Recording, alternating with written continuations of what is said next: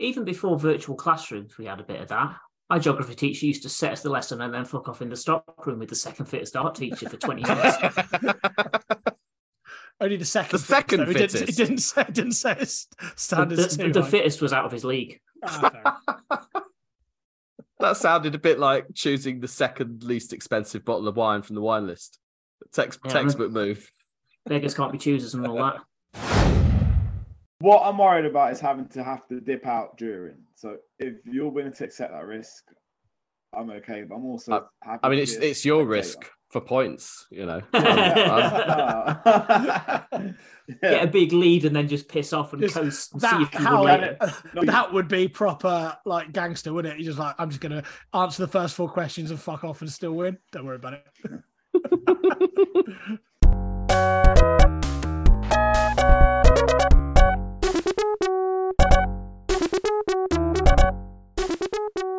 Welcome to the world famous Long Snapper podcast. I'm going to cut to the chase. We're in a bit of a rush. Guess what? Craig is dropping in, out, can't commit to doing 2 hours at a time. Just got better, more important things to do, but wants to do the quiz. So we're going to get straight into that because he's here right now. Hi, Craig. Hello, mate. Very quickly, Mark's here. Hi, Mark. Hello. Pat's here. Hi, Pat. All right. There you go. We'll do some other stuff, but very quickly get into the quiz. Now, this could go horribly wrong because it is an audio-based quiz, and you are going to need to identify stuff. So I have some voices, and you need to buzz in and tell me who you think these voices are. Pretty simple rules. Buzz in with your name. If you get it right, you get a point. I'm not going to take a point off if you get it wrong, but I will freeze you out of the question. So that seems fair, Quizmaster. Yeah, I don't want you to all not guess because I don't really know how hard this is going to be. We're going to start with 5 players, though. They may or may not have retired from the NFL, but you will definitely have heard of them. So buzz in if you think you know. Here is player 1. Yeah, I tried to a couple times in the game where I was trying to get through spots that I usually could get. Yes, Mark? That's Pat Mahomes. That is Pat Mahomes. Very fast, Mark. Very fast. You get a point. Annoyingly fast. He's got quite an annoying little shrill voice, hasn't he? Well, you know who he is. That's what I'm saying. It's quite Kermit-y, isn't it? Yeah. It's very Kermit. All right, here is number 2. I got hurt on turf field, so you know how I feel about it. There's been so many injuries that's happened on turf fields. I mean, it's just proven it. I mean, it's not really good for the league. Any idea? In some cases, what they're saying might be a clue. Mm-hmm. It might not. In some cases, it's completely irrelevant. Any guesses? Do you want to play it again? Yes. Yes, please. Because that may not. I got hurt on turf field, so you know how I feel about it. There's been so many injuries that's happened on turf fields. I mean, it's just proven it. I mean, it's not really good for. Pat. Yes, Pat. Saquon Barkley. Incorrect. Bad luck. Mark or Craig, you have a guess? I'll guess Von Miller. Nope. Any idea, Mr. Evans? No. Okay, that was Derek Henry. Ah. Yeah, that's what he sounds like. Okay. We're going to drive from New Orleans to Thibodaux, Louisiana, where the camp is, about an hour. He drove, but we ran out of gas. Pat. Yes, Pat. Breeze. No, it's not Drew Brees. Mark or Craig, any ideas? You play it again? Sure. This is slick, isn't it? I mean, I appreciate the effort. We're going to drive from New Orleans to Thibodaux, Louisiana, where the camp is, about an hour. He drove, but we ran out of gas. Is it Eli Manning? It is Eli Manning. Wow. That gets you a point. Well done. All right, number 4. I feel great, man. You know, this is the ultimate goal. This is what you work for. So to be at this point, you know, we here, and you know, we win. We are world champions, so it feel real good. Any ideas? Mark. Yeah, have a go, Mark. Is it Jalen Ramsey? Nope, it is not. Pat. Yes, Pat. Pat, I'm you going to were go for someone first. equally likable. Is it Antonio Brown? No, I don't want to give too much of a clue, but it's definitely someone more likable. Craig, what Doesn't were you narrow gonna- it down. Craig, you buzzed. You must. That was my guess. Oh, okay. Want to have another guess? I'd be asking you to play it again, and then I'd be sitting here thinking about it for about 10 minutes. So I'm getting the impression you're not invested in this, Craig. Oh, he's definitely invested. All right, that was Aaron Donald. I'm here to tell you. All right, That's what Aaron Donald sounds like. it is. There you go. Next one, your final player in the round is. When I say natural family planning, many people probably wonder what in the world is that, and I even thought the same thing. Pat. Yes, Pat. It's got to be Philly Rivers. It is Philip Rivers. Yeah. Absolutely. that gets you your first point. Mark is on 2. All right, the next 5 clips are announcers / commentators. So the clips are a little bit longer, but feel free to buzz in at any point if you think you know who they are. The first one is coming up, hopefully. Now it's 3rd and 17. Another big rush from Gary. Trubisky lost the ball. It's scooped. Yes, Mark. That sounds like Mike Tirico. It is Mike Tirico. You are on fire. Next one. Manning on 3rd and 10. He fires, and the catch is made by Cruz, who breaks free. One man to beat. Victor Cruz down the sideline. Cruz is going to take it all the way, tying an NFL record. 99 yards from Manning. Familiar, isn't it? Yeah. Mark, is it Kevin Burkhardt? It's not Kevin Burkhardt, no. Pat. Go on. Was that Joe Buck? No, it's not Joe Buck. Can I have a guess, Craig? Name a random announcer who you're not quite sure who they sound like. at some point, one of the few announcers' names that I know are going to come up, so I'd rather save it. You're going to keep your powder dry. Just guess the same one every round till it's right. Like, That's a good idea. That was Kenny Albert. What was it? Okay, number 3 from your announcers. Knowledge to stay with the Browns. Roethlisberger in trouble. Yes, Mark?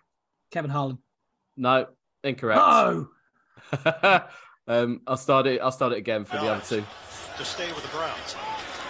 Roethlisberger in trouble. Avoided. Out of trouble. Roethlisberger looking for it all. Touchdown! Brown against Hayden. Roethlisberger is a magician. Craig. Yes, Craig. Is that Joe Buck? No, that is not Joe Buck. Go on, Pat. All right, Jim Nantz. No, it's not. That was Iron Eagle. It was hard to gauge what the levels of knowledge would be like on this. Or not knowledge, but how much you pay Bro, attention. it's you who loves all the names of all the announcers and presenters. I do. I'm not going to lie. When we talk it in the group, it's you. Well, next time you should pay attention. Here's your next question. It's a 2nd down and 3. Jackson Mark. takes it himself. Yes, Mark. That's Kevin Harlan. I think you knew that. That is Kevin Harlan. I want to play the clip because it is absolutely incredible. He's talking about Lamar Jackson. Just listen. It's a 2nd down and 3. Jackson takes it himself. Look at him dart back and forth. Oh, he broke his ankles. Now he's got an entourage, and he's got a touchdown. He is Houdini. What a play. 47-yard touchdown run by the magical quarterback, Lamar Jackson. Brilliant. Oh, no, so good. If you can't... Was it Kevin Harlan who once called he was calling a game and there was another game going on at the same time that directly impacted it, and he ended up just commentating on both at the same time? Yes, yeah, that was him. It was so good. So good. Brilliant. All right. I suspect that nobody's going to get this, but I'm playing this last one anyway. Disaster for Indianapolis. Elijah Molden. Unbelievable. I've got blank faces. I can definitely hear them. I I recognise it. He's definitely called a few disasters for Buffalo as well in his time. Yeah. I'm sure of that. What's the first initial of his first name? S. S. I mean, if that doesn't help you, I'm not sure anything will. That's Spiro Dedes. Spiro Dedes. Check out Deeds. I'm not. Yeah, maybe it's pronounced Deeds. I'm not even sure. I know how he pronounces words though. All right, 5 coaches. Craig may or may not be in this quiz at this point. He's just got up and walked off. All these guys were head coaches at some point during the 2022 season. So how many can you get? Here is the first. The only thing that you wish is it was grass, because I love the grass stains. I'm a big grass stain guy. Yes. That is, or it sounds like Dan Campbell. It is Dan Campbell. Well done. That gets you another point. You are on 5. You're sailing away into the distance, but can Pat catch you? I just told you. We just went through a few weeks, a couple of things, bad things happening. Okay, you have to deal with those. Go on, Mark. Pete Carroll? No, it is not. Pat, would you like to? I'll play it from the start. Thank you. I just told you. We just went through a few weeks, a couple of things, bad things happening. Him, isn't it? Okay, you have to deal with those things, and it's tough. It's not easy to try and separate and compartmentalize situations like that. Any Nate idea, Hackett? Pat? No, it's not. Is it Ron Rivera? Yeah, it was. Absolutely, Ron Rivera. The next one is... It's one thing you love doing as a coach is just finding that one more thing that you can get to even make them greater than they already are. So that's what we do, and we enjoy doing it. And I've had a lot of time to do it, and we've got some really good stuff. Either of you got any idea? Look, maybe not a familiar voice, which is strange. I will tell you the answer. That was Andy Reid. You may have heard of him. Was it really? Mm. Wow. Okay. Rich is very happy for him. Rich, yeah, and will always be. Oh, it's such a great time. I mean, just being out here with these guys, they've been working really hard and buying in, so it's just great to see the product out on the field. Any idea here? Play it again. Oh, it's such a great time. I mean, just being out here with these guys, they've been working really hard and buying in, so it's just great to see the product out on the field. Pat. Yes, Pat. Kevin Stefanski? No, it is not Kevin Stefanski. Any idea, Mark? I don't know. I'll go Brandon Staley. Pat, it was someone you guessed for a previous question. That was Nathaniel Hackett. And your final head coach. Have a go at this. Well, I think it's easy to answer that question. Where we are right now, you said the number one overall pick can help. Is that what you said? Yeah, you said right. Yeah. How about the number 2 overall? Could that help? Yeah. Number 3. There's a lot of picks that can help. That's how I look at that. Pat. Yes, Pat. Lovie Smith. Yeah, it is Lovie Smith. Well done. That gets you a point, but that is not enough to stop Mark getting some music. Well done, Mark. Well played. There you go. Craig has dropped Mike and left. He wasn't winning this. He wasn't getting the 6 points he needed. Let's be clear about that. I'm not convinced he really understood the rules. I mean, they weren't complicated. The rules in this case. That tends not to matter. Say who you hear. Yeah. I should have slipped Joe Buck, Jim Nantz, and Al Michaels in there, really, just for a few crowd pleasers. But I didn't. That's not how you roll, Adam. it's not how I roll. Absolutely. Although, yeah, whether they're my favourites. Who's your favourite announcer? Play-by-play guy. Each of you. Harlan by a distance. Oh, yes, good choice. I think he's brilliant. He's excellent commentator. I've really gone off. I always used to be an Al Michaels and Chris Collinsworth fan, and I still like Collinsworth, but I feel like Al Michaels is getting to a point now where he's lost his ability to really find enthusiasm in the biggest moments. A bit like this season checked him out. Totally checked him out. Yeah, it's just like there are moments where you look Do at you know, some people should have retired earlier than they did. Maybe I'm just throwing that out there. Maybe some people should have stayed retired after the big moment last year. But hung around for another year like a bad smell. Absolutely, I didn't agree. get the hint. Al Michaels is definitely that person. Adam Vinatieri is an obvious no example of that recently, I think. No one else, but Al Michaels is that one. No one else.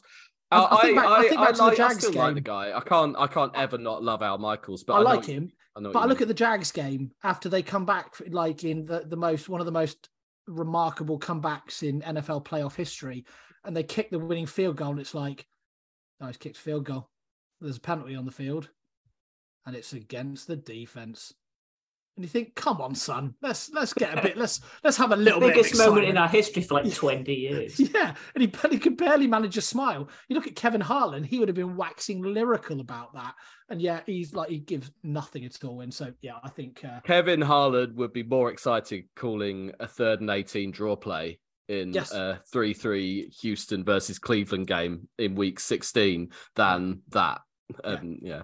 Joe Buck, because Joe Buck's one that's always been accused of being a little bit moribund when it comes to the biggest moments. You look at some of the helmet catch, the Giants helmet catch in the Super Bowl, and the way that that Eli Manning escapes the pressure. It's like Eli Manning escapes. I think there are some. I think we've talked about that moment before, but there are sometimes a commentator can ruin a big moment by just screaming too much.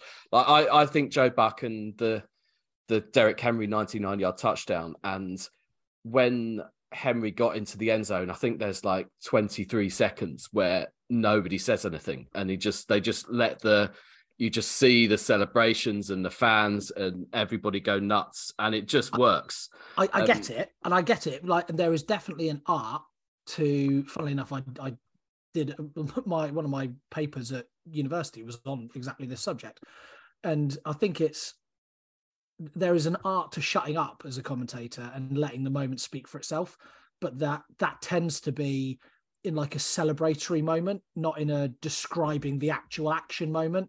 And it's when you're like talking about it, like, oh yeah, he's got it, and like it doesn't give the moment the gravitas it deserves. And I think Buck and Al Michaels this year have been really, really guilty of that. I love this. This is right up my street. Pat, who's your favourite announcer? We had this discussion at your place. I'm not sure I can name one. Well, I mean, we established that in the quiz, but yeah. I think Kevin Harlan, I find the enthusiasm infectious. Like, I really, really love listening to him. Sometimes he makes mistakes, but I don't think you can commentate with that speed and that level of enthusiasm without doing it. I kind of liken it to Murray Walker. Yes. Yeah. And but the product was better for having him because it just brings the pictures to life. Like, you can't not enjoy something with Murray Walker commentating or Kevin Harlan, and you forgive the mistakes because you could see the pace of everything that's going on in front of you, and you make mistakes yourself. Anyone would trying to do that. But the other end of the scale, someone like Joe Buck probably doesn't make those kind of errors, but does that mean that he's better? Not necessarily. I with Al Michaels going to Amazon, like I still like it's just an iconic voice, and I could never not love him. But having Tirico now with Collinsworth, that is elite to me. It's better, yeah, it's better, certainly. Yeah, Tirico's brilliant, and I think he gets he won't get as excited as some probably, but I think he sort of gets the level of where he needs to be. He just seems to have that knack for understanding the gravitas of a moment that's happened and giving it the welly in his voice that it deserves. Whereas Michaels just seems to be a bit like monotone throughout the whole thing now. I like Iron Eagle, who's like the second to Jim Nantz on CBS, who gets the odd playoff game. And I think sometimes a few too many cliches come out of his mouth and he can't help himself. But I think, again, it's sort of when he's excited, you're excited. What I like best is the fact that people have turned in to listen to us talk about the championship games. We're talking Have they really? Should know better than that by now. People are like, but why are they banging on about announcers? Who's the dude who says slippery as a raindrop? I like him. He's got a good poetic turn of phrase. That's definitely Kevin Harlan. That sounds like Kevin Harlan. That would be the sort of thing. It wasn't a good impression, but it's a lovely turn of phrase. Yeah. He's there was a description of a punt that I'll dig that out. I wouldn't do it justice if I tried to do it now. Right, let's move on. What's your favourite type of field surface in the NFL? I bring this up because there is huge news in the NFL today, and you've been asleep if you've missed the massive news in the NFL today, which is that the Tennessee Titans have announced that they're changing from grass to field turf for the 2023 season. I noticed your dislike of that in some of the audio clips you selected. Yeah, it's turf. It's injury. I got injured on turf. Yeah, I may have seen that particular clip yesterday about it. But yeah, it's the logic there is that the field at Nissan Stadium has been atrocious towards the end of the season. They struggle. I've been doing all sorts. This is why you're listening to this. I've done all sorts of reading about this, and places like Nashville, where it's hotter than the sun in September and quite cold in December, they struggle to keep a good grass field. If somewhere's hot all year round, or it's cold or cool all year round, it's easier to do. So they tend to struggle. So the logic is actually to reduce the injuries, despite what the optics of it say. So we'll see. The Titans have struggled with injuries, and they've seen that as a factor. So whether that makes a difference, I don't know. I don't like it though. I don't like domes, and there should be grass fields in the outside, in the elements, and it should be muddy, and it should be messy and ugly, and players should slide around all over the place, but not get hurt, I guess, which is what it's all about. At least we've covered the big stories in the NFL today. All of the big stories in the NFL today. Nothing else worth talking about. Yeah. A couple of head coach hires, though. I don't want to miss something big out. We definitely want to do that. Yeah. This might have been yesterday, but Sean Payton is off to the Broncos, which I think is probably one of those that a lot saw coming. It wasn't like it was a secret, but that's now official. He is done with his sabbatical. I don't know what you guys think. I could see this actually working. Yeah, I think so. He did a good job turning Jameis Winston from a thriller-minute turnover / touchdown machine into a serviceable, actually consistently winning games quarterback. And that bodes well for the obvious deficiencies that we saw in Russell Wilson that need turning around. See how friendly he is with Pete Carroll, whether they can have a chat in the offseason about how they get the best out of the boy. But it feels like a step forward for them. It might lead to their defensive coordinator coming back, Fangio. So be interesting to see what happens there. The draft compensation is maybe a concern, given they were already a bit shy of draft picks, but it is what it is. You just got to take it forward with that. I don't know if that's right, you know.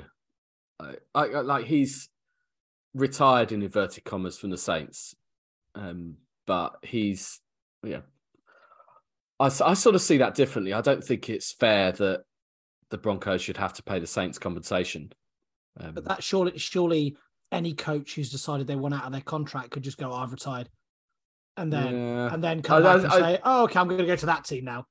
Is that there has to be some, if he's under contract and still would have been, I think there has to be some form of compensation, like there would be in any other sport. Logically, you're right. The common sense side of it, to me, it just feels a bit. I mean, maybe the Saints are screwed over, but they're screwed over by him retiring out the blue, in inverted commas. He's not retired. So I suppose it's a bit iffy that way. But they're not screwed over by the Broncos. Like, it's not as if the Broncos have stolen him from under their noses. He's not been around for a year. But effectively they have, because he's still under contract to them. So they can't just turn up and say, no, we'll have him now. I don't have an answer to it. I don't have a better suggestion I just don't like it. It just feels a bit like they've gone and got their guy who's a free agent on the market. And as far as the Broncos are concerned, like they've, I mean, the fix for it was for the Saints not to fuck up their roster to the point that he didn't want to be in the same city anymore. I mean, again, that not ship Denver's has fault. sailed. Yeah. Craig is back. We don't know for how long. I hate to break it to you, but you didn't win the quiz. I'll be honest. I've dipped in and out. I had my earpiece in, but it disconnected. I heard Mark use the word gravitas twice. I don't think I've heard that word in. Did I? So that's interesting. And but I did tell you, man's cooking dinner, bro. And very on brand that what I've heard is extended chat about presenters and something about the Broncos. So no championship games yet. No snap. This is why you're here. I mean, is it though? Why are you here, listener? Really? Why are you here? Write in and tell us what you want to hear from these podcasts. Yeah. Free post. Long snap pod. The King Road, Swindon. Yeah. PO box. It'll definitely reach us. All right, we've covered Sean Payton. Other head coaching hire, D'Amico Ryans to the Texans. Like that. I like it. I don't want to like it because it's the Texans. I'm sure he'll be gone after a year because it's the Texans. So that offsets me not liking that I like it, if you catch my drift. Makes the 6-year contract expensive, doesn't it? They're not bothered about that. They've not been bothered about that sort of thing in the past. I don't see why they're about to start now. I mean, it doesn't count against your cap, does it? So it's just idiot tax. It doesn't make your team any worse. I do hope D'Amico Ryans does have some sort of protection built into his contract, because it's not going to be funny. They don't have the best reputation. So, come on, my brother. be smart. I'm really hoping if he does get jerked, at least he gets a bag. A 6-year contract fair. Suggests that he would. Yeah. It from everything, I mean, I don't want to reiterate anything that Rich says about the 49ers, and we hear enough about that when he's here, but he doesn't say anything bad ever about D'Amico Ryans. And that's it's very obvious. You've got to look at their defense. Yeah, exactly. I don't see.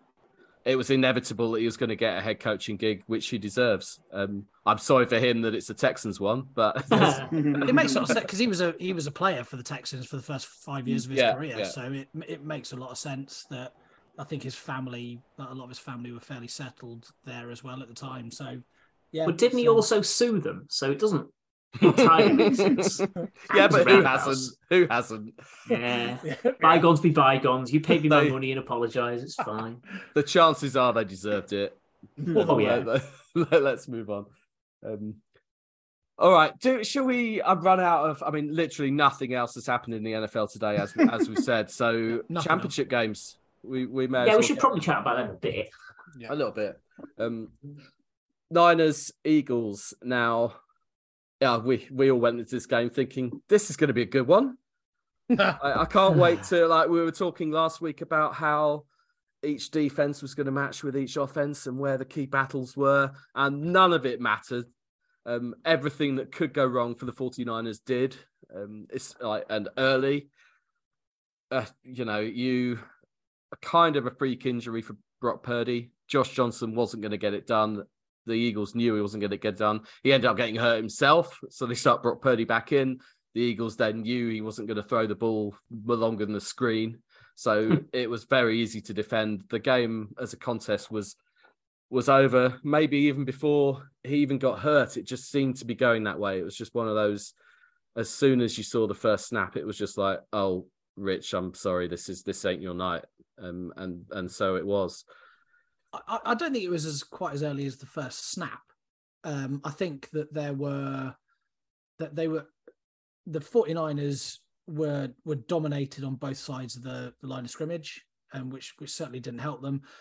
But they also were incredibly unlucky, I think, in this game for all the things that transpired in the game. And some of it was luck, some of it was poor execution. But when you take into account the fourth down play that was the drop catch that got called and that they score straight away, like after that doesn't help. 3 snaps later, Brock Purdy gets injured. And even then, when that happens, the 49ers defense is holding up. They're playing well. When Christian McCaffrey goes in to score his touchdown to make it 7-7, you kind of think that they've got a chance here. But then defensive penalties, poor execution, stupid decisions on the defense, the Josh Johnson fumble off the shotgun snap. It just snowballed, though. It got out of control. It got out of control, and they've just, I think that stuff kept on getting on top of them, and like the Eagles were constantly. I don't think the Eagles' offense played very well, particularly other than the offensive line. I don't think they were that great.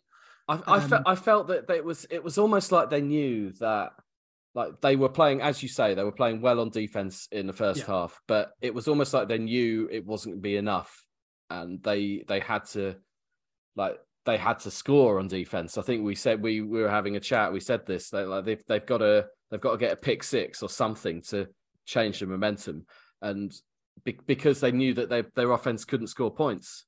That fourth down play early, it was a perfect storm, but it kind of just set the tone. I just felt like my gut just said that it wasn't going to be their night, and everything just went wrong.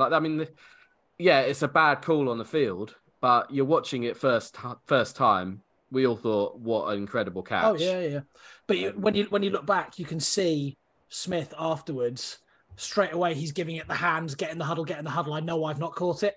And the Niners should have spotted that. They should have spotted that. Yeah, you've got the mechanism in place to get that corrected. Yeah. As soon as the guy knows, you want and I get it. It's difficult to throw a challenge flag when you have no idea that he's not dropped, when he's not caught the ball. But maybe that's something that the 49ers and every team in the league needs to learn a bit better, because I feel like a Belichick coach team would have picked up on that. Yeah, probably. And then they had the challenge that went the other way, obviously just to rub salt on the wounds. And then you know exactly what's coming. I think the running into the kicker call was a poor one, because he basically gets thrown into the kicker by one of the kicker's own teammates. I didn't like that as a call particularly. That was another one. When I saw it at the time, I thought, fair cop, that's a stupid play. Yeah. But it's only even. I was talking to Craig and Pat while we were watching that, and I was like, "Yeah, that's stupid." But I've seen it since, and you're like, "Yeah, that's pretty unlucky." Yeah, but I can see why the refs call it though. Yeah, it's just. But for me, it's just another example of where it was one of those games where everything that can go wrong for the 49ers did go wrong, and they were architects of their own downfall to a point.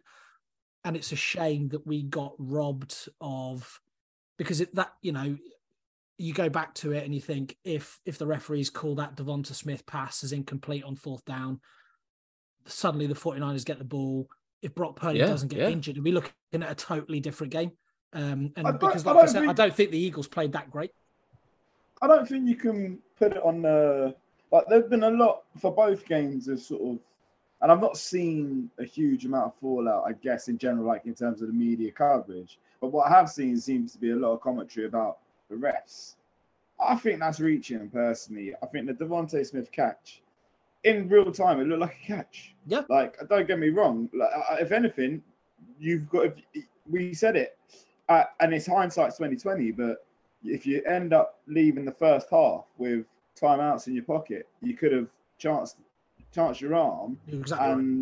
And if there was any doubt in your mind, it was probably worth a shout, and you would have won the challenge. So I think the big thing was the injury. I think that injury to Purdy early, after that, it just felt like a massive, massive task.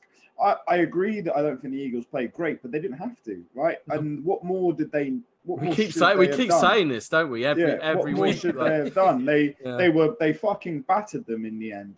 It was a utterly dominant performance. At no point, I mean, the run game looked fantastic for the Eagles. Like they were very, very strong on defense, and the Niners had their moments on defense. They did get through. I thought it was just a shame that Purdy got injured. And the Niners got unlucky having multiple injuries at quarterback. No team can suffer 4 injuries at quarterback. I just don't see a thing as possible. So it turned out they could suffer 2. In fact, the second one helped them. In truth, but 4 was just too many. Purdy's injury, by the way, it looks like he's going to be out for a year.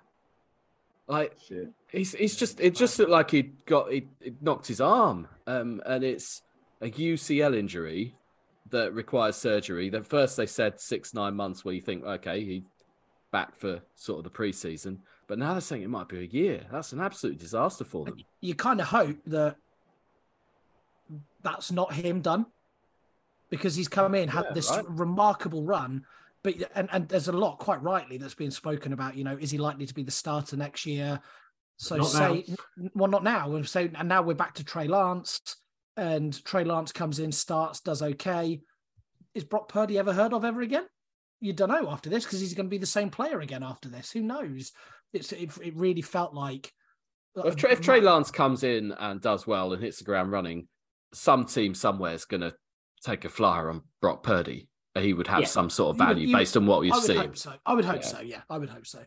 But from what I've read, he's basically going to have to relearn his throwing motion with a rebuilt elbow tendon, ligament, whatever the word is. So it's a long journey back.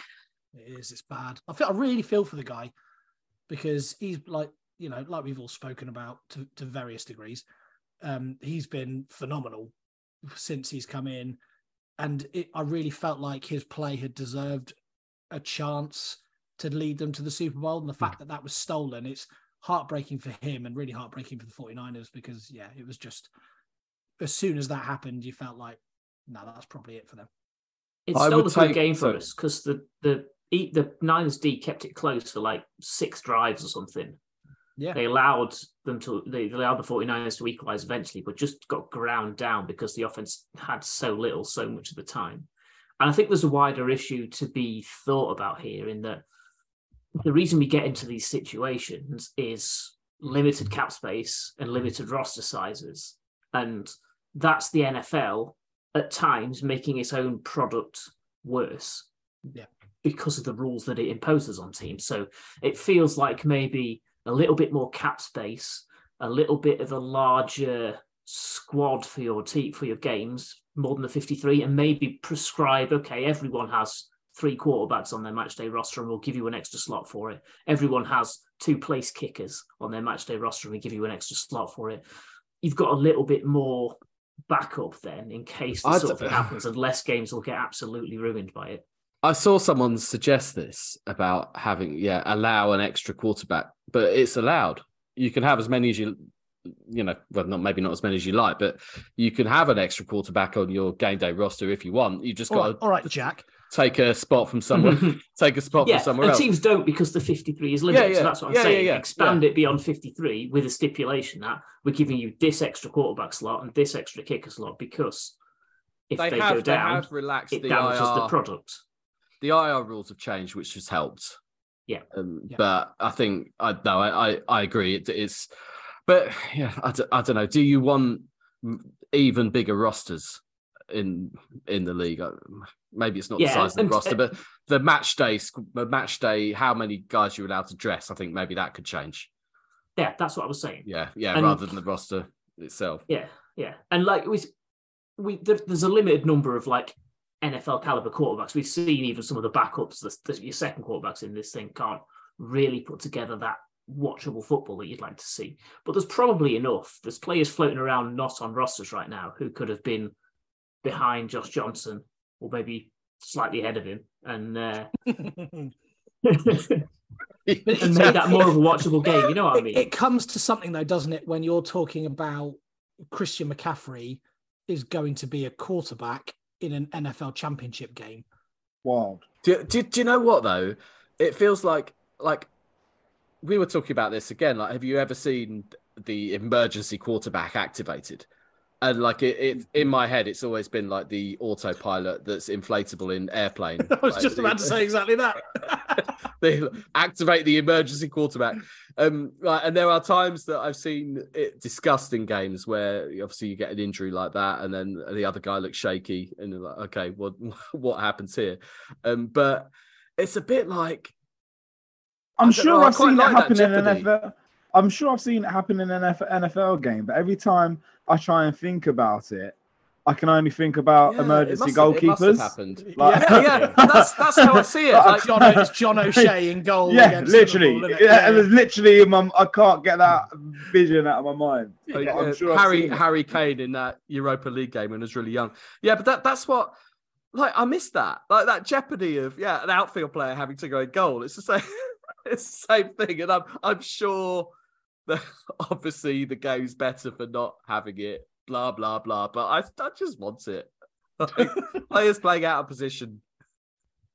But you do see when a kicker goes down, and they'll get the punter doing it, or they'll just go for two every time, and it changes the game because you're not going to have two kickers in your game day roster.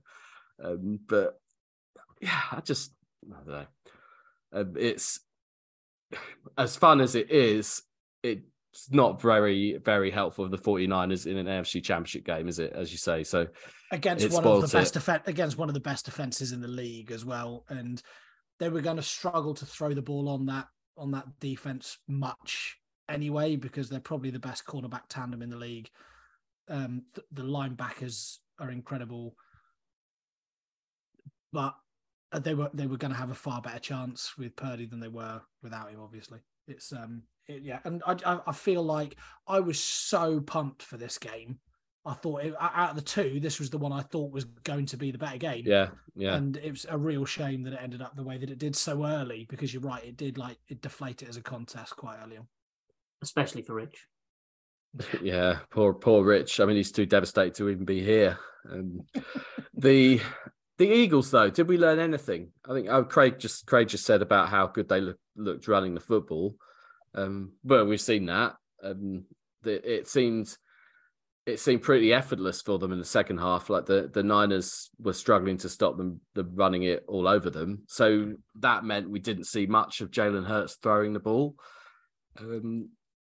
Have they? We keep saying it, but they've still not really been tested. It's not their fault. We talk about how they ran it all over them, but the highest rusher was 48 yards.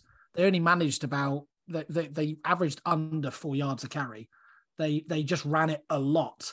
And what they did well, there was a couple of touchdowns where they managed to get in untouched, and that was more on the Niners defense than it was on necessarily what they were doing. But they ran it a lot. I'm not so convinced they ran it incredibly effectively. They did okay, and that was clearly the game plan, because their highest receiving yards was 36. It felt like they did in a red zone. 29 yards of that shouldn't have counted. So it's. I think it's always the thing for me is when you are able to commit to the run, get 3 yards, and it still be a part, like you're still winning. Like that's ultimately it. They didn't need to do anything else. When they needed to throw it to AJ Brown, they did. When they needed to throw it to Devontae Smith, they did. But Sanders and Gainwell ran the ball and they won comfortably. And I do think Boston Scott as well. They spread it around. Yeah, and that's the bit that we don't know. I think the Super Bowl is going to be brilliant. Yeah, because they're going to have to open it up. The Super Bowl is going to be fantastic. Completely correct. Yeah, because they can't play like this against whoever it is from the AFC they're playing. No spoilers. Spoilers. Do you think anyone has avoided the score to listen to this? I'm gonna find out what happened on the Long Snapper podcast. Definitely, I'm not gonna watch the AFC Championship game live. No, not gonna watch it in the morning. What's the most exciting way to hear what happened? Wait till they finish chatting about who their favourite announcer is and whether they prefer turf or grass, and then find out the score. Yeah, that's what's happening. Definitely. Well, without further ado, should we go there and find out who the Philadelphia Eagles are going to play in the Super Bowl? Drum roll, please. It was the Kansas Buffalo. Oh, no, it's not. We all know who it was. It was a better game than the first one. Bengals. Really weird game, though. Weird game. Yes. So odd. And yeah, so many odd things happened in the game. It was we didn't know what Mahomes was going to look like. We knew what it was going to look like. We knew it was, we know what he sounds like, as we've established. But we didn't know how mobile he was going to be. Obviously, he is more than capable of throwing while standing still, as well as throwing while evading pressure. It doesn't seem to matter. He can do it all, and that was no surprise. It didn't seem to hurt them particularly that he was less mobile. Well, it maybe did, but it got worse and worse as the game went on, I think. But he's got 2 weeks rest now, so if it was going to slow him down enough to lose him a game, it was this one, not the next one. Yeah. There was one rollout where he rolled out to his left and planted his ankle, and you could see it hurt. Well, he took a bloody he ran for a key first down and got licked out of bounds. The guy's a gamer, man. I think Patrick Mahomes comes out somehow. Patrick Mahomes comes out of this game with an enhanced reputation. I think definitely. Patrick Mahomes is even better than we thought he was, and I thought he was bloody brilliant beforehand. Considering as well, it felt to me that like the first half, they were completely on top, right? They played better defensively. I thought they looked outstanding. They completely did what the Buffalo Bills completely failed to do, and that was take advantage of the Bengals. A lot of injuries on their O-line and battered Burrow early and often. But the one thing that they didn't manage to do, the Chiefs, was put them out of sight. They would get a lot of field goals, and it was as that half was progressing, and then into the third quarter, it felt like it was the Chiefs started to lose their wide receivers because they were all going down injured, and it felt like everything that they were doing on offense was becoming a struggle.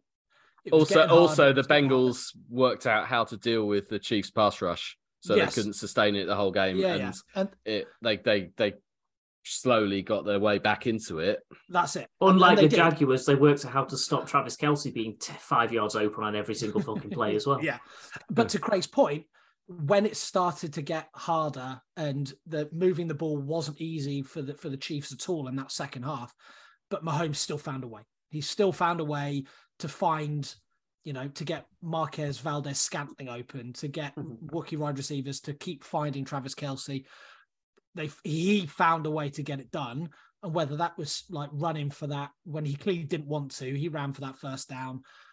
He managed to do it even after even after the snap that went through his hand that gave the ball away. Looked like he nearly broke his damn arm. Pat, get out there, man. Make a business decision. That is not your job. What are you doing? Allow it. It's gone. But you know what? It's the AFC Championship, and he knew, all his instincts told him he's got to run for that first down. Yeah. They put the game. Not the run, but jumping on the floor after that bobbled snap, and there's a 300-pound defensive lineman. No, Pat, you step back, mate. This play's over for you, sir. You have it. You have it. Yeah, that's fair. But it was, when the game was there to be won, when it mattered, he'd do whatever he needed to do. Because in all honesty, when after it goes, I think the very start of the fourth quarter, when they come back out, and I think it's the Bengals go for it on fourth down and have the long ball to either Chase or I think it was Jamar Chase. And then they get in to score the touchdown with P. Ryan a couple of plays after that to make it 20-all. I could only see the Bengals winning it at that point. They were the team in the ascendancy. The Chiefs had no weapons left, really. All their top three wide receivers were all out injured. Pat Mahomes looked like he's hobbling all around. But somehow the guy's still fucking good enough to find a way to win the game, and it was incredible.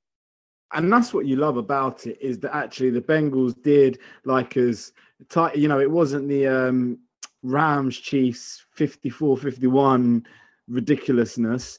but it was such an enticing football game. The ebbs and flows. There was a willing dance partner in Cincinnati. Joe Burrow is a fantastic story, and the AFC is set for 10 years with though Lamar Jackson, Joe Allen, Joe Burrow, and Patrick Mahomes. I mean, it just Joe Allen, the Welsh midfielder. It's almost like that was deliberate. It was a good player. He's got Deckers. But it's just an embarrassment of riches. So what I get, but there is just, I cannot overstate the point. There is nothing better than watching Patrick Mahomes throw a football. When you watch him throw a football, you can't tell me Philip Rivers is playing the same game. It's not the same thing. He's so precise. I used to love when I first got into American football. I was in awe of Peyton Manning. It was such a thing to behold, watching someone just control a football game in that way. And Patrick Mahomes, it's even more impressive. It's like Neo. It's like football is the Matrix and Patrick Mahomes is Neo. I love it. I think he's fantastic, and I think he's going to win the Super Bowl. I don't think we'll ever see anything like this again. And that was part of the difference, wasn't it? That Mahomes, despite everything, kept his cool, and Burrow didn't quite. And that's the edge that you need. Yeah, and you've got to hand it, considering how it was going for them. And even when they scored to make it 2020, there's still like 14 minutes left in the fourth quarter. But they're down to the bare bones. But the bare bones, the rookies in that squad stepped up and got it done. You look at the interception deep in the fourth quarter, which the tip ball was two rookie corners that kind of tipped the ball to each other. That's a great play, by the way. Unbelievable. That's a great play. Unbelievable. The punt return from Sky Moore's another rookie. There was a really important catch that Marcus Kemp had, his only catch of the game, but really significant deep in the third quarter. Pacheco didn't even know he was a player. I thought he was a guy out of EastEnders. Exactly. Pacheco had another big game, not necessarily rushing the ball, but was really significant catching the ball. They stepped up when they needed to. When they lost Kadarius Toney, Smith-Schuster, all those guys. They found a way, and I don't think they do. If like Craig said, I don't think that happens if Phil Rivers is chucking them the ball. Facts. And actually, you know what? A word on Pacheco. I actually think he was brilliant too. And that's what it does in the midst of great players. It raises everyone up. Pacheco looked like Nick Chubb. Where, when you hit contact, boom, and his legs still pounding. It's like Pacheco could be wasted at the Chiefs, running backs are wasted there because they don't need him. But that play he had again in the fourth, there were so many massive moments in that fourth quarter, considering there was the touchdown really, really early on and then nothing until the field goal with 6 seconds left. But there were some massive moments in his run that ultimately didn't lead to a score, but really helped them out from a field position point of view, was massive. And how he wasn't tackled. He had 4 guys hanging off him, shrugged them all off 20 yards down the field. Run through contact. It's just such an impressive thing. It was good. And Kelsey got loose again. I think the Chiefs they're just so set, aren't they? And Kelsey brothers in the Super Bowl final. I love it. I do think it's going to be a fantastic game. The NFL should mention that there are two brothers. I saw someone say, "Are they the two greatest brothers to ever play a sport at the same time?" God. What? No, not even this sport. Yeah.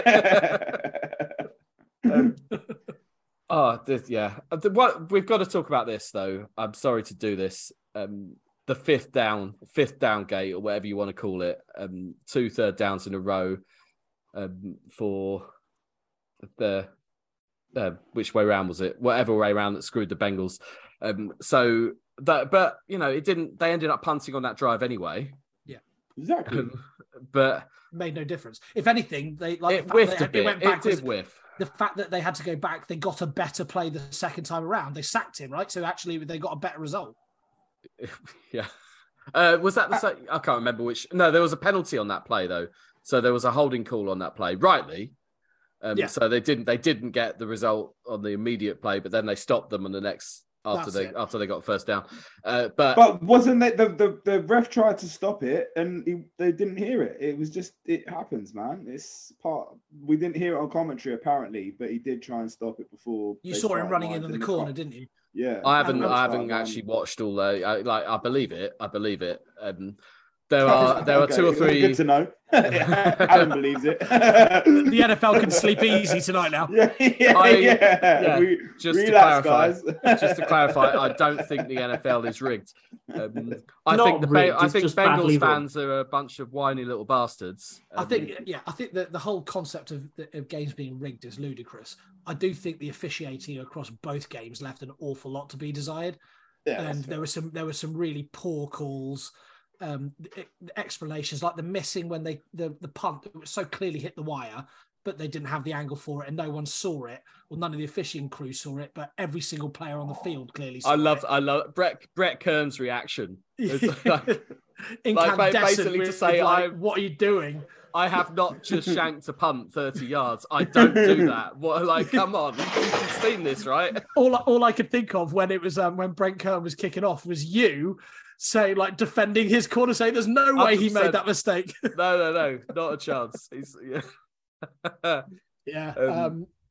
think that the officiating was across both games was really, really poor, and I still think it comes back to where they change it in the playoffs to have these mix up all the crews, up the crews that you've worked with for 17 weeks, and all of a sudden you get these superstar crews that have never worked with each other before. And I don't like it. I seem to remember having a similar conversation last season when a lot of big calls were being missed, and we thought it was stupid then, and I still think it's stupid now. Yep. There could be an element of that with that third down, it was Ron Torbert, wasn't it, trying to stop it? But maybe if he's with his normal crew, they all get to instinctively they know what they're doing. But also, man, the thing is. It is. I haven't looked at it outside of the Sky Cam thing, which is kind of laughable. But also, if you didn't see it, you shouldn't say, "Oh yeah, we saw it." Do you know what I'm saying? So there is at least an integrity in that. Yeah, people are human. This is part of the game. I don't think a lot of those calls. Like I say, I'm not hugely mad at the redo down because one of the refs tried to stop it. It didn't happen. I'm not mad at the Devontae Smith catch, particularly. You could have challenged that. Patrick Mahomes was hit out of bounds. That was ridiculous. Terrible decision. So I just think it is part of the game. Sometimes it doesn't go your way, and that is also part of the drama. Terrible decision by the defender. I assume you mean, not by the ref. Yeah. Exactly. Okay. Correct call. The guy, when you look at the pictures at the end, he'd had an excellent game. I think it was Asai. Yeah, you're right. Heartbreaking. An excellent game. And when he sat there, just in floods of tears on the sideline, because he knows he's fucked up big time. Because didn't need to do it. No, call it what it is. If he doesn't do that, they don't make the kicks. It's a 60-yard field goal. And if he doesn't, I think they had time to run a quick out. I can't remember, but I remember watching it thinking there was it didn't seem likely. Yeah, but no, I agree. Fundamentally, it wasn't the only thing that cost them that game. No. It was the last thing, so it feels like the worst. But you're right, to focus entirely, exclusively on that post game and not talk about the fact that he'd had a decent game before that. He plays more so pressure well. than anywhere else on. That is a really pertinent point, and it's very easy to focus on the last thing that happened. Ryan Tannehill throwing an interception against the Bengals in the playoffs a year ago was the last thing that went wrong in that game. That was a last kick, just like this was. It was a last second field goal to win it. Ryan Tannehill doesn't throw that pick, we don't lose. But equally, if 10 other things, one thing in the first quarter happens differently, we don't lose. So it's exactly the right way to look at it. If he doesn't do that stupid thing, if he doesn't shove Mahomes out of bounds, they might have won the game. But equally, if Burrow doesn't throw a pick earlier, they might have won the game. So they ain't gonna do that. Man is not thinking that right now. No. But logically, Yeah, but that is all part, but also part of sport, of course, particularly elite sport, is those critical moments, right? You can be good 9 out of 10 times, but if the 10th time is the last second of the game, it was the most important time. You're better off being 1 for 10 in that last second and give yourself the win. And that's like this. No hate. Like, you saw the guy's broken. Yeah. And as somebody who has unfortunately lost in critical moments, I can tell you it's horrible. I don't think there's not a worse position. I've thank God I've never been knocked out, but I can imagine in a fight you compare getting knocked out. I'd rather be knocked out 10 times than being in a football game where you've got 52 other people desperately trying to win. You've all in played your heart out. You're in a championship game. You've all given everything you can, all the sacrifices of the year.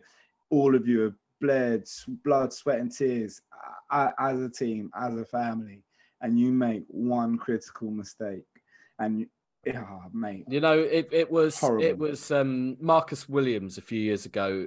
With the Minnesota play, Stephon Diggs, and that walk-off touchdown, and he blew it, and it felt very much like that.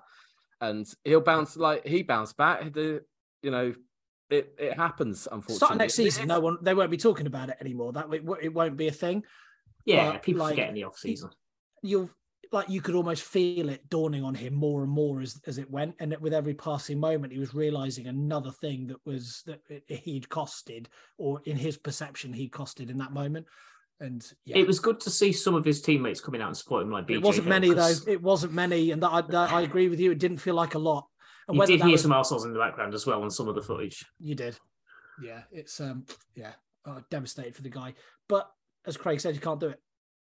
Can't do it. Although I do have, for people like that in that type of situation, I do have a modicum of sympathy, because I almost feel like once you've engaged your brain, that you're going to push that guy who's... Oh, it's impossible to pull out. So difficult to pull out. So difficult. And yeah. Just a bad angle, bad decision. But once he was in... Yeah, I get it. Some of the reaction from... do I want to go down this road? Some of the reaction from the Bengals fans and organisations a bit shitty, which just ties in with everything that they've been, everything. Yeah, I know, and it just. Hey, Bengals fans, you can lose, what those hotels win and lose with more dignity than that. Yeah, better go get those refunds, Bengals fans. Like the officiating stuff, like they're all convinced that the NFL is rigged because. Because obviously the enormity of that third down thing, which we've debunked. But then they latch onto every single 50-50 like subjective call. Like there was a grounding call against Burrow. It was intentional grounding. And just because it doesn't get called very often, arguably it should. But you look at the replay, there's no one anywhere near where he's thrown that into the dirt and he's about to take a sack. It's grounding clear as day. Just you get blinkered. When something as big as that, and if it's in a big game, it brings out the worst in people. We've all been there, haven't we, Mark? 100%. It's always the same when it affects you. When you're thinking about it irrationally, you always react in a certain way. I think when you go back and digest the game, there's very little calls that I think you would say are wrong.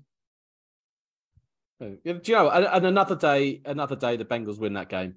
Last year, they won that game. You know, both were so close. Yeah, like I said, when 2020, I could only see one winner, and it wasn't Kansas City. But they've found a way to get through. What rankled with me a bit this weekend was both games suffered from a lot of flags. Most of which were warranted, but some of which were like borderline ticky-tacky. It did feel like the San Francisco 49ers, like if they looked in the wrong way, then the refs were flagging it. It made both games worse as a spectacle. And you rewind back to Jaguars Chargers, and the Chargers got away with shit for the entire game. And everyone was like, oh yeah, but it's the postseason. They don't throw as many flags in the postseason. They let players play. Well, that lasted about 3 games. What you want is consistency throughout the season. And it's up and down a lot at the moment, and that's not helping the product, I don't think. All we want is consistency. Josh Jobs' pass versus... No, I'm not going to go there. I promise I wouldn't. It does... I don't know. You say about the officiating in the Niners game and ticky-tacky, but they were proper fighting by the end. They'd lost the plot. Yeah. We should have covered that earlier. I think they were just a good fight. I love a good fight. I shouldn't, but I do. Trent Williams. In neither case did it affect the outcome of the game. The better side won in both cases, but it's more... They're doing it because of the outcome of the game. Yeah, it's more about helping the game to flow rather than chopping it up into 4-hour, 20-second segments. Yeah. All right, anything else to mention from the championship games? We might... I don't want to ever 100% commit to anything, but we might come back next week for Craig's quiz and to preview the Super Bowl. You've got a quiz ready for next week, Craig? Say that as a yes. Definitely ready. He hasn't given it a second thought since last year. Well, I've literally got my nearly completed quiz that we didn't do. I just need to dig that back out and actually do it. So okay, should be all there right. we go. So we'll see you in May. April, May, June, March. Who knows? I like that. I like that. I like that about this quiz. That's almost the best. That's like the best thing about this quiz. Question 1: When will it happen? Yeah, lovely. Anytime touchdown bet. Will the Craig's quiz be before or after the draft? Lovely. Well, there might not be more than 1 or 2 episodes between now and the draft. We'll see. Yeah, who knows? All right. Any other business? Let's go there. Craig, on the basis that you might drop out at any time, should we start with you? Or are you here for the duration now? Maybe you are. I'm here for the duration, so don't start on me because I don't have nothing right now. Okay. Give me thinking time. Mark. So mine is I'm a mate who I used to work with. Is coming from Brighton to Bath on this Friday for a night out. I don't think he's a massive NFL fan, but he does find it hilarious that I do an NFL podcast. And he said that he was going to listen to this pod by way of being able to provide some banter when he arrives. So Barco, Barco, if you're still listening, then I owe you the first 3 drinks tonight when I speak to you later on. There's the challenge. Have you made it this far? Wow. Though, do you want to give it a password? Because he might make something like that up. I mean, I would. Yeah, you've got to say Josh Allen is the best quarterback in the NFL. No, something that he might not be able to just guess, but knowing you. No. Okay, nice. Well, keep us posted on that. I will do. By the way, I got off my Bristol City Council fine. Okay. Spoke to a lovely chap called Ewan who rang me afterwards and said that they apologised profusely for them not sending the first letter out. It's happened quite a lot over the Christmas period, and that I just needed to wait for the next letter to arrive that I could appeal, and that I'd only have to pay the Clean Air Zone fine. So well done, Bristol City Council. Thank you. Oh, so you still are paying the fine? I'm happy with that. I don't care, because if I went in the zone, I'll pay the charge, but I don't have to pay the 120 quid fine that comes with it. Oh, I see. Oh, okay, that's fair enough. I'm good with that. Okay. I'll happily pay 9 quid. Well, not happy about it. I went to see when I went to see the Niners game with Rich a few weekends ago. That cost me 18 quid. The fucking driving through air zone charges, bastard. Move to Swindon, Rich. Sort everything out. Pat, any other business?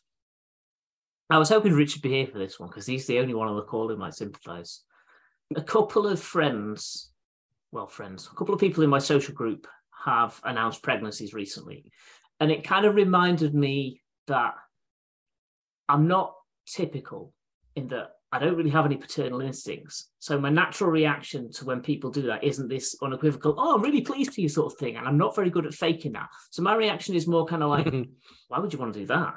Oh, no, I've got to be pleased. Sorry, I've got to be pleased. Well done. I'm glad you've got a thing you wanted that I don't understand why you want.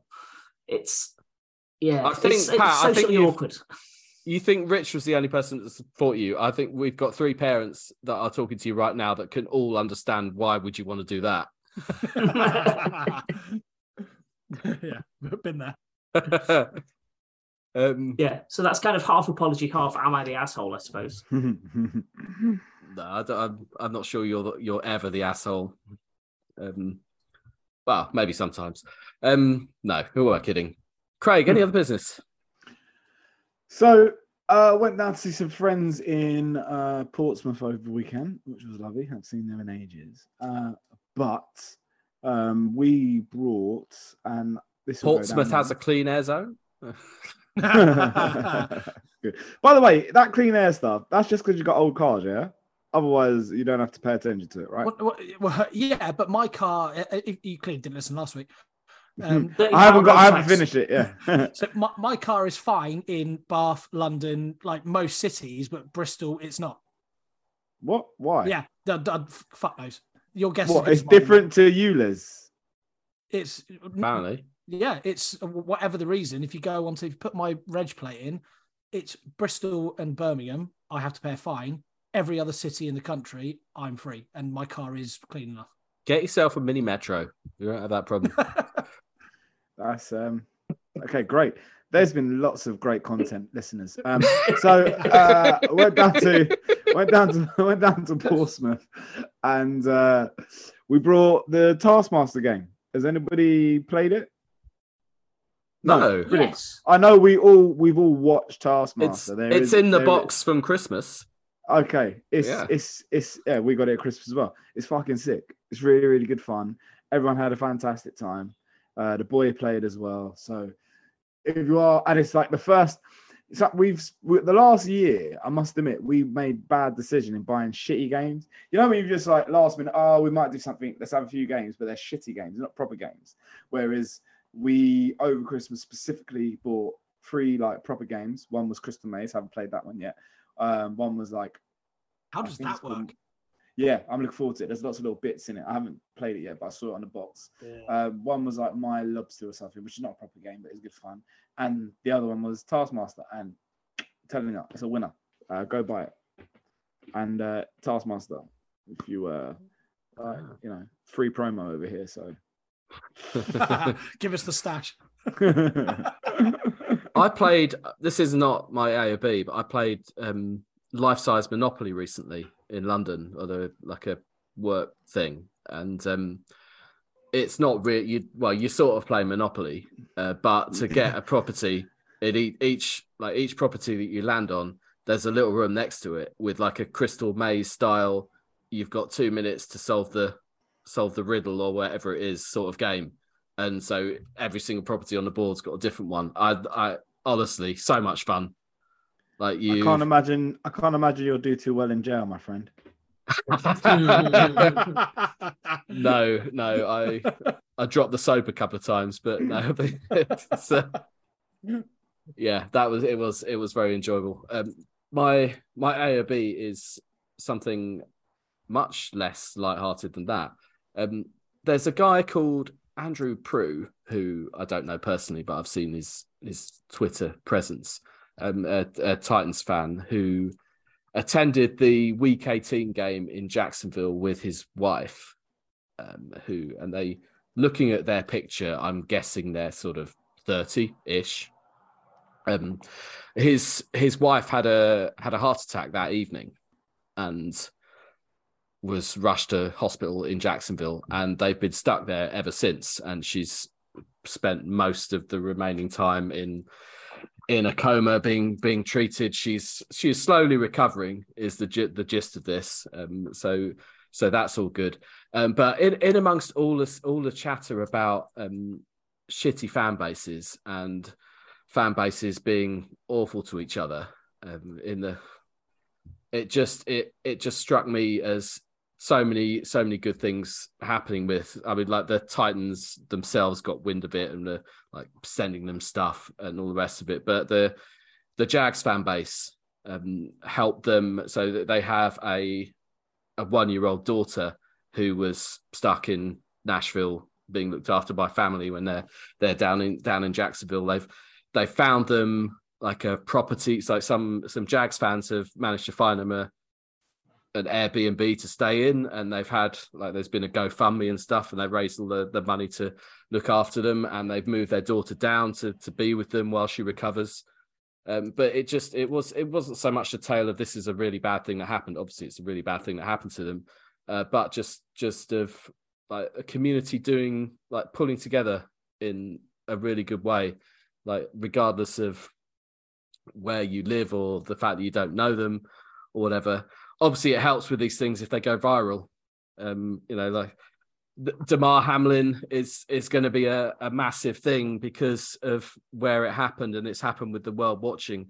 It's something like that. Obviously, things like that happen to people who aren't famous, who don't get the assistance. So I get that there's a lot of luck and chance involved with this sort of stuff. But it seems like Alexis's wife's name is he's posting sort of twice daily updates on Twitter about weaning her off sedatives and how she's responding, but like it's very much 2 steps forward and 1 step back is the gist of it, and she seems to be slowly recovering, which is the main thing. But yeah, good on you, people of Jacksonville. Not good on you, some of the people of Jacksonville, for how you've been about no, I'm not going to go back to the game. That would be ridiculous at this point. So yeah, that was it. That was a bit serious, and I apologise for that. Twitter, and it's been nice to see the fan base pulling together in that sort of cause, because you get a bit of vitriol, particularly between the most intense rivals that you have. And as we've said before, every fan base has a minority of dickheads who bring shame on the rest of you. Some fan bases, minority of dickheads, is louder than others, Bengals. But we've seen even some of the sort of more trollier people you recognise from the Twitter circles have put that difference aside and been less of a dickhead in the last month or so about that. So yeah, it's a positive. Most human beings realise what's important when they need to. It's not all, so. You'd hope but so, most do. Absolutely right. Yeah. Sorry, I didn't plan to end with that, but there you go. I should have ended with Life-Size Monopoly and Crystal Maze games. My team did win, by the way. Thought it important that I should tell you, because that was the main thing. That's all that matters with these things. Look forward to playing that Taskmaster game, though. That does sound good. Henry will love that. Facts. Trust me. It is good. I Yeah, we did it. I might even bring it for the Super Bowl. I might bring it for the Super Bowl still. Or one of us should bring it for the Super Bowl. There you go. 100%. Trust me. Yes, I like that. I like that suggestion a lot. Speaking of the Super Bowl, let's get together next week and talk about it. And get everything wrong, no doubt. But yeah, pleasure as always, chaps.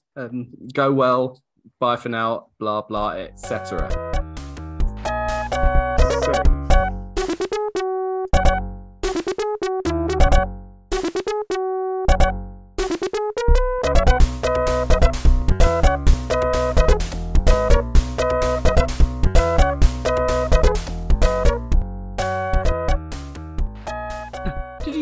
I meant to mention it when we were talking about the Eagles game.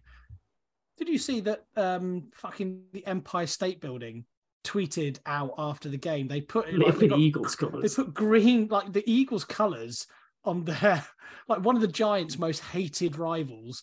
They put themselves all green and tweeted out "Fly Eagles Fly." I saw the best reply. The best reply to that was someone who replied saying, they've had the lights ready in case the Jets win the Super Bowl and they just got tired of waiting. I think that they thought it was like, this is going to be cool, let's do it. And then the backlash was so bad, they suddenly had to think, shit, let's put the red lights up the next day for the Chiefs to make it look like this was the plan the whole time. It was I mean, it felt like a little bit tone deaf. Like to me, I would liken it to like the Manchester Cathedral having the Liver Birds up there after Liverpool won the Champions League or something like that. It would just never happen ever. And what are you doing? Why on earth would you do that? It was, mate, really bad. Give it a try, Manchester. Don't do that.